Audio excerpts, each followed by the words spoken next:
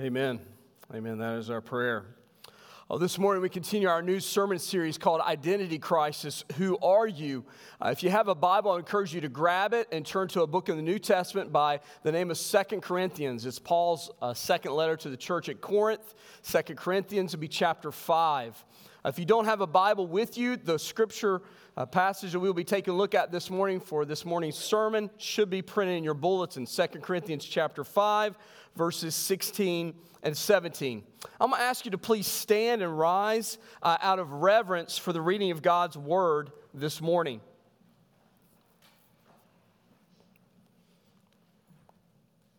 Hear God's word. From now on, therefore, we regard no one according to the flesh, even though we once regarded Christ according to the flesh. We regard him thus no longer. Therefore, if anyone is in Christ, he is a new creation. The old has passed away, and behold, the new has come. Let's pray. Heavenly Father, may your Holy Spirit shine in our lives today, that we might see ourselves clearly in your word, and that we might see the good news of the gospel revealed here. It's in Jesus' name we pray. Amen. You may be seated.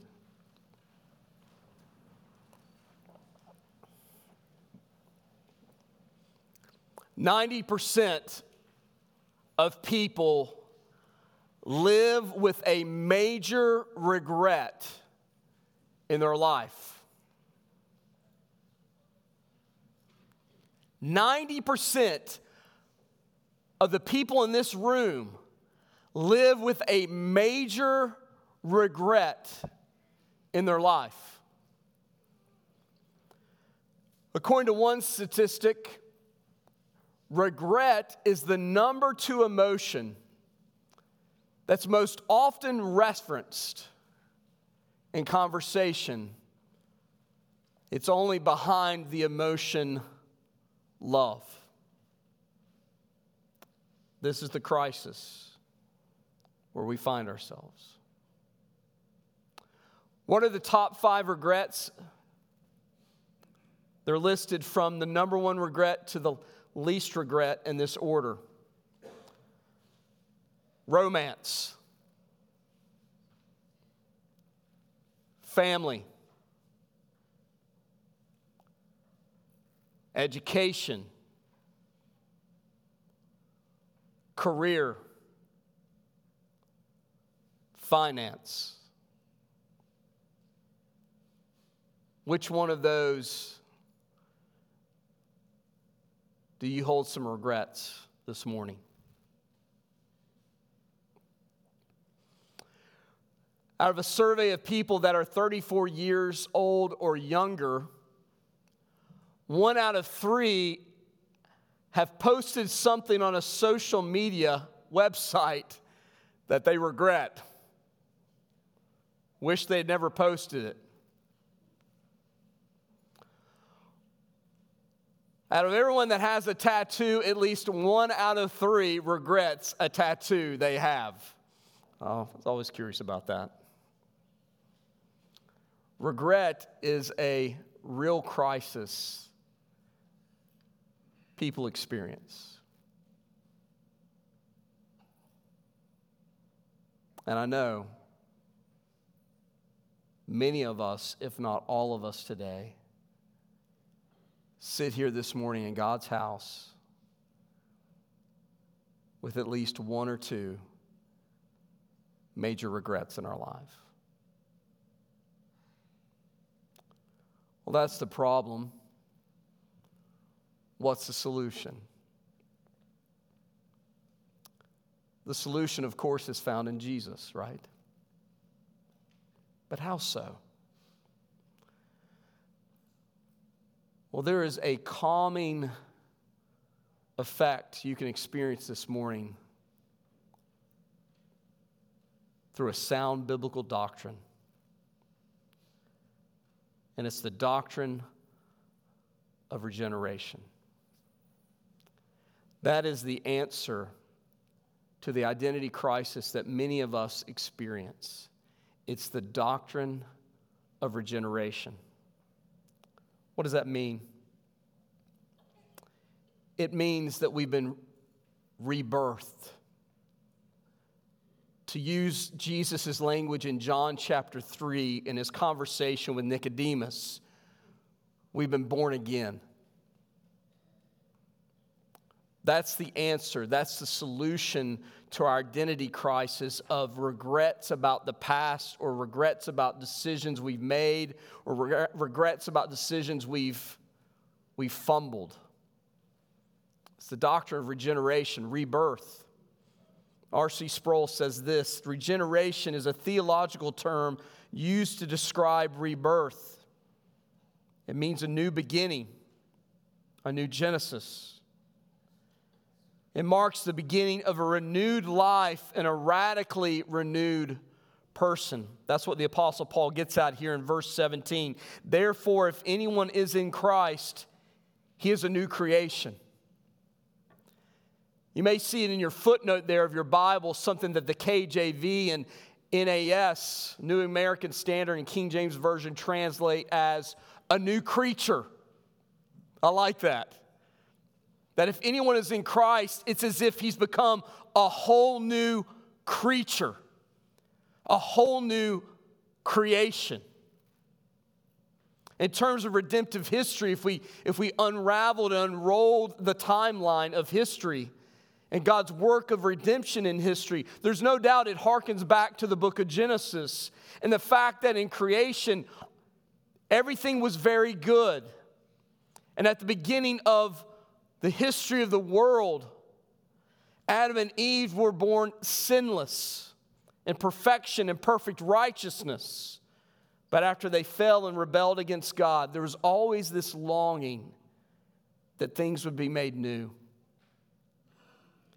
And kind of like the parking meter outside of a government building, God has given us promise after promise in the Scriptures that's like a deposit of a token of promise in the meter of our memories and our minds, reassuring us that He will one day make all things new. That's why He says in Jeremiah 31, "Behold, the days are coming, declares the Lord, when I will make a new covenant.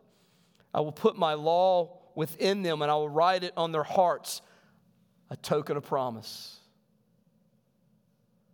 Isaiah 43, He says, "Behold, I'm doing a new thing. I am He who blots out your transgressions for my own sake, and I will not remember your sins," another token of promise. That you could be made new. And then, of course, we see the timeline stretched all the way out to the book of Revelation. Our call to worship this morning said, "And He who was seated on the throne said, Behold, I'm making all things new." Doctrine of a new heavens, a new earth, a new Genesis, a new beginning. That should be enough. But thanks be to God, He gives us more than just promises. Do you know what He gives us in His Word? He gives us people that we can see that He has made new. We see Abram, who is called the exalted father, although he didn't have really a son through his wife Sarah.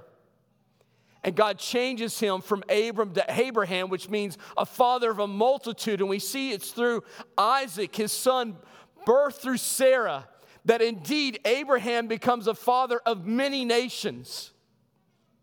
And then we see God change Jacob, who comes out of the womb, a liar, a cheat, who's grabbing his brother's heel, Esau, trying to steal his birthright, even from birth. And later he does when he tricks him with some soup.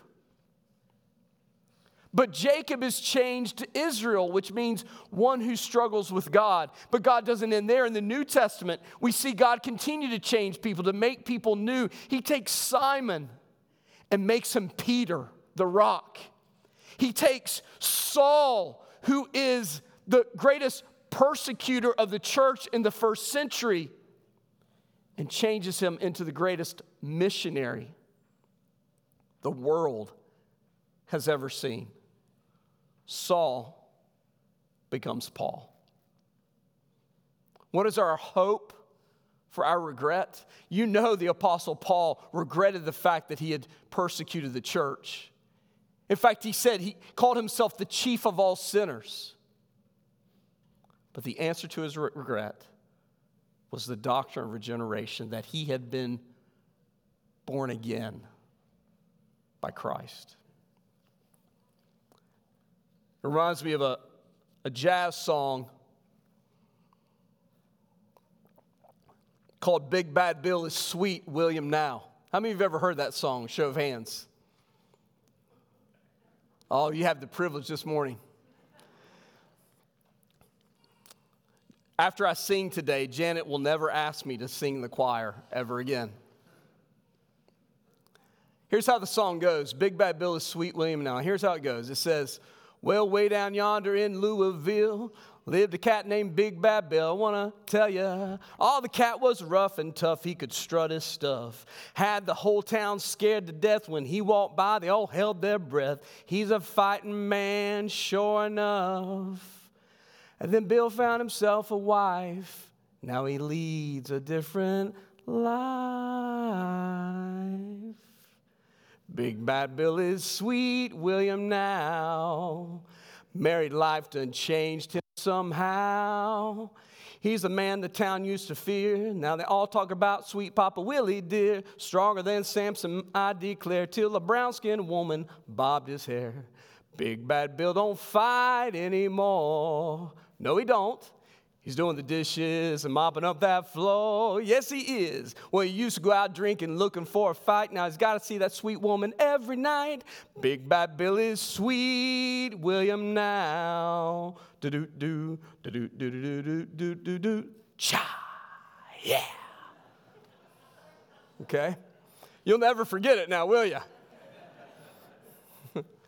Big Bad Bill is sweet, William now. This is what R. Kent Hughes has to say about the doctrine of regeneration.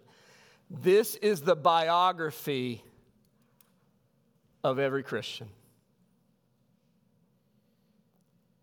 Big Bad Bill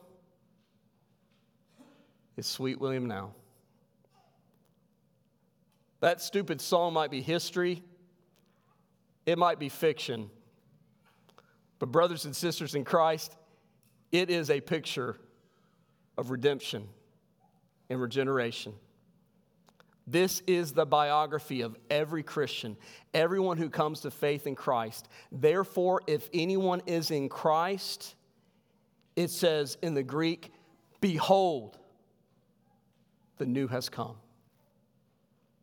If anyone is in Christ, he is a new creation. The old has passed, the new has come. You've got regrets. I've got regrets. But Jesus is bigger than all of your regrets. He's bigger than all your mistakes. He's bigger than all of your past miseries,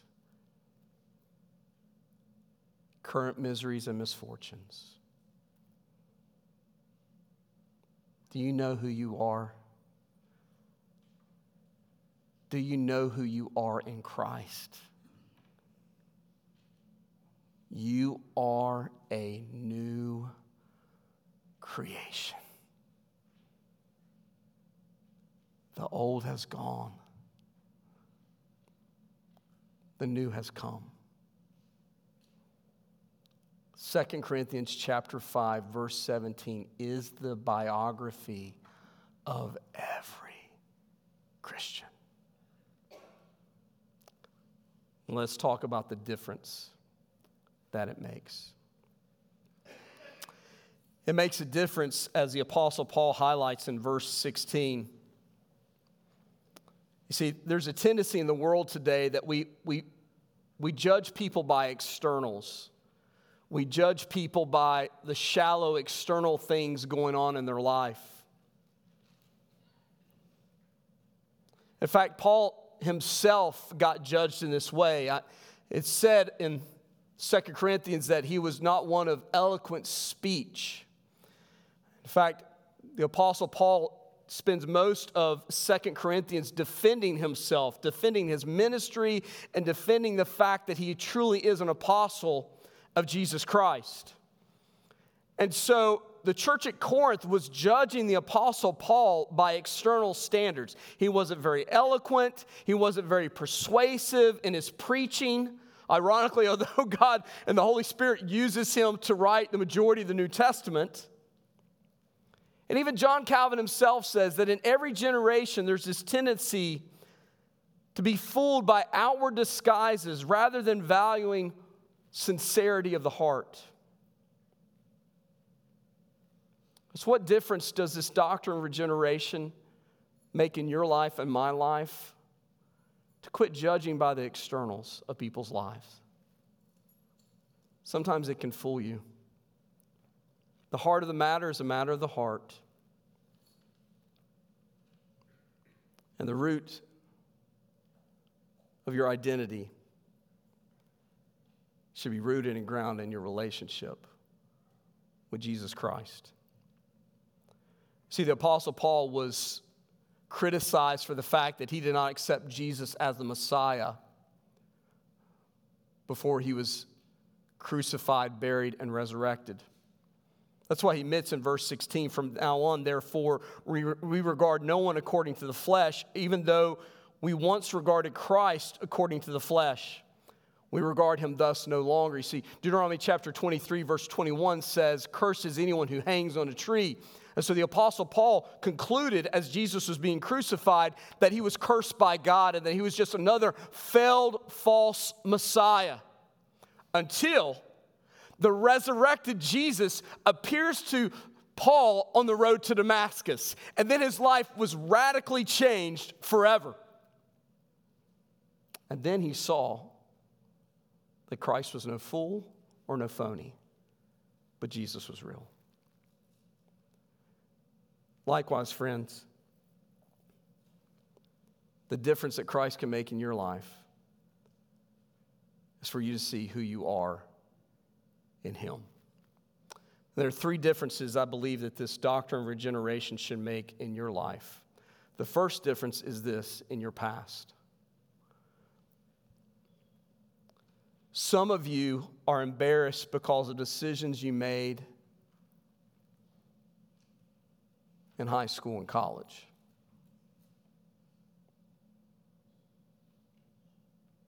Maybe it was due to your romances. Maybe it was due to how you treated your family or how you approached your education. Thanks be to God, you can take those sins and those transgressions to God, and the old will pass away permanently and the new will come. And so in God's eyes, you don't have to be defined by those regrets and mistakes in your past. And here's what we need to do a better job of as a church. When others in the community bring up your past or someone else's past in our church, do you know what we should do?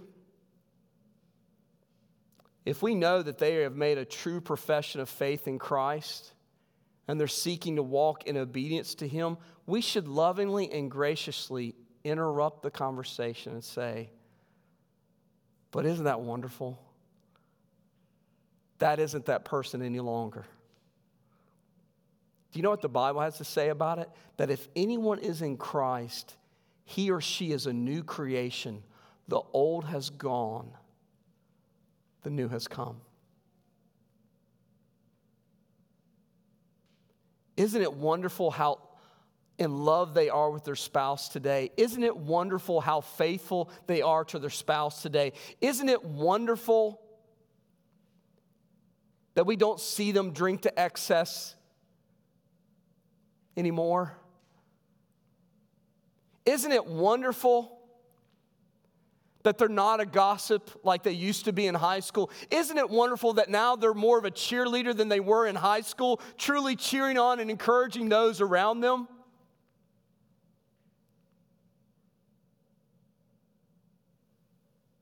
We're on the same boat of redemption. Let us defend the new identity we have in Christ, both in ourselves and with one another. The second difference this doctrine makes in your life has to do with your present. This has more to do probably with the doctrine of sanctification than regeneration, but I think you need to be reminded as you struggle with your own sin battles today. As the Apostle Paul says in Romans chapter 12, verse 2, that we are to be transformed by the renewing of our mind. You see, Satan's going to come to you and remind you of who you used to be. And you need to remind him of who you are now. I would strongly encourage you to memorize 2 Corinthians chapter 5, verse 17. It is a verse that is a golden gospel nugget which you want to chew regularly. May it be like a toothpick of truth that I see you stick in your mouth and chew on constantly throughout the week. I see some of the guys nodding their head. Yeah, you remember those cinnamon toothpicks? Weren't those delicious? Well, let this be like a cinnamon toothpick of truth that you sink deep into your teeth and you chew on regularly throughout the week. That as Satan comes to you and hisses and snarls, that you would quote to him and say, but you got it all wrong. That guy's dead. He doesn't live any longer. If anyone is in Christ, he's a new creation. The old is past. The new has come. Or Philippians 1:6, which is sanctification. Being confident of this, that he who began a good work in you will bring it to completion. This doctrine affects your present, but it also affects your future.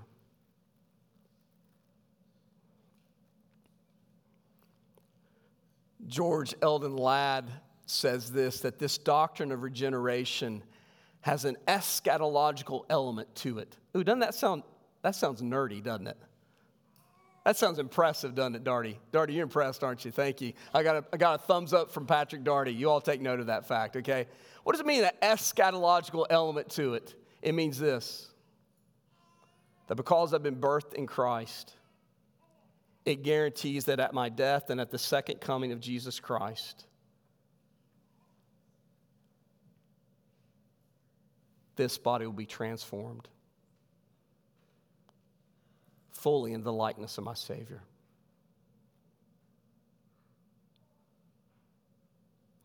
Some of you have sin struggles that you're battling today, that you've been battling for years. And for some of you, you know what? It may be a battle you face until Jesus calls you home or he comes again. So cling to the eschatological element of this doctrine of regeneration. That's what's true for you today by God's grace, guarantees who you will become at Christ's coming. This doctrine does make a difference. As I studied this passage this week, it reminded me of something we did one time when I was a youth pastor. It was called Cardboard Testimonies.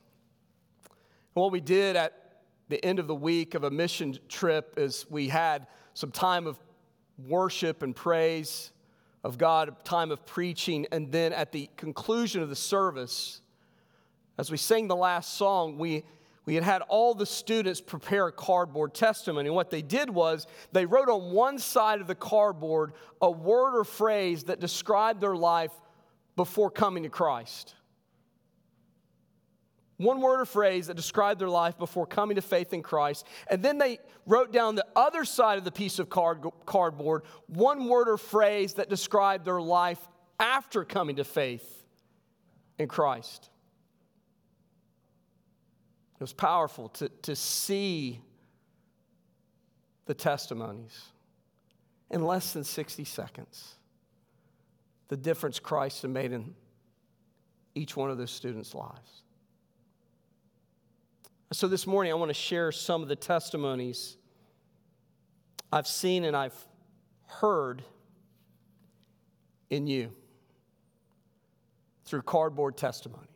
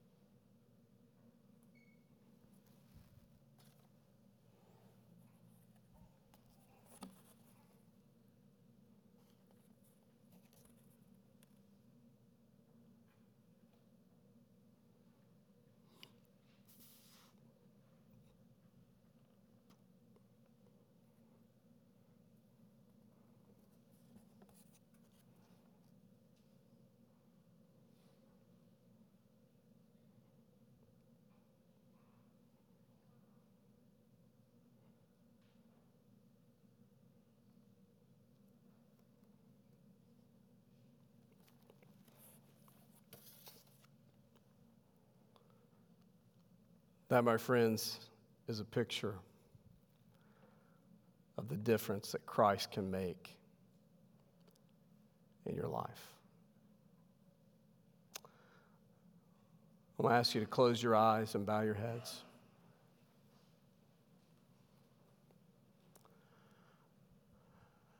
I'm not going to do anything to embarrass you. I'm not going to ask any of you to come forward.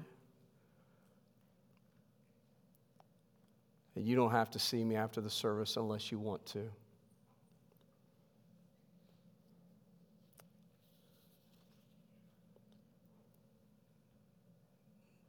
But the question you need to answer before you leave here today is this question: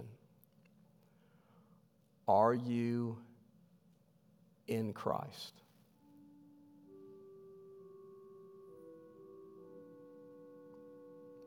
The Bible says if anyone is in Christ, he's a new creation.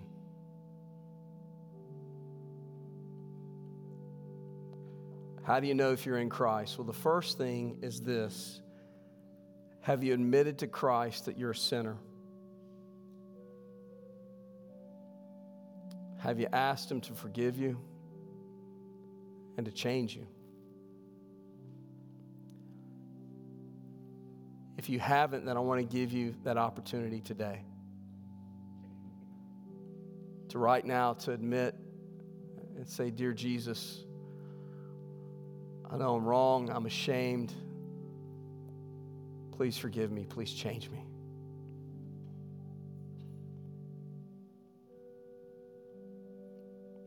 Do you believe that the only hope you have in the world is Jesus, because He paid the punishment we deserve and face? Do you believe He rose from the dead and that He offers you a new life? Do you believe that He offers you forgiveness? That He's patient with you? So then I ask you to say that to Him right now, that you believe that He paid the death penalty you owed God. He lived the life you should have lived. He died the death you should have died in your place. And that He resurrected from the cross, from the dead, the empty tomb, so we could live with Him forever. Will you commit that you're going to trust not in yourself, but you're going to trust in Him? You're going to lean in Him to live for Him. Tell Him that you know it's by grace that you're saved, through faith. It's not by your works, lest any man should boast. If so, the Scriptures say that everyone who calls on the name of the Lord will be saved. That's the assurance we have. For those of you that are still struggling with regret and shame, and you've confessed that to Christ, my encouragement to you today is that you need to keep on preaching the gospel to yourself every day. We never outgrow Jesus. We never outgrow our need for Him. We're saved by His grace. We're sustained by His grace. And our salvation is secured purely by His grace. Let's pray. Father, thank You for this truth that if anyone is in Christ, he is a new creation. The old has gone, the new has come. And we're grateful for Your amazing grace. Help us to live in light of it today, we pray in Jesus' name. Amen. I ask you to please stand and respond to God's word this morning by singing Amazing Grace, verses 1 through 4.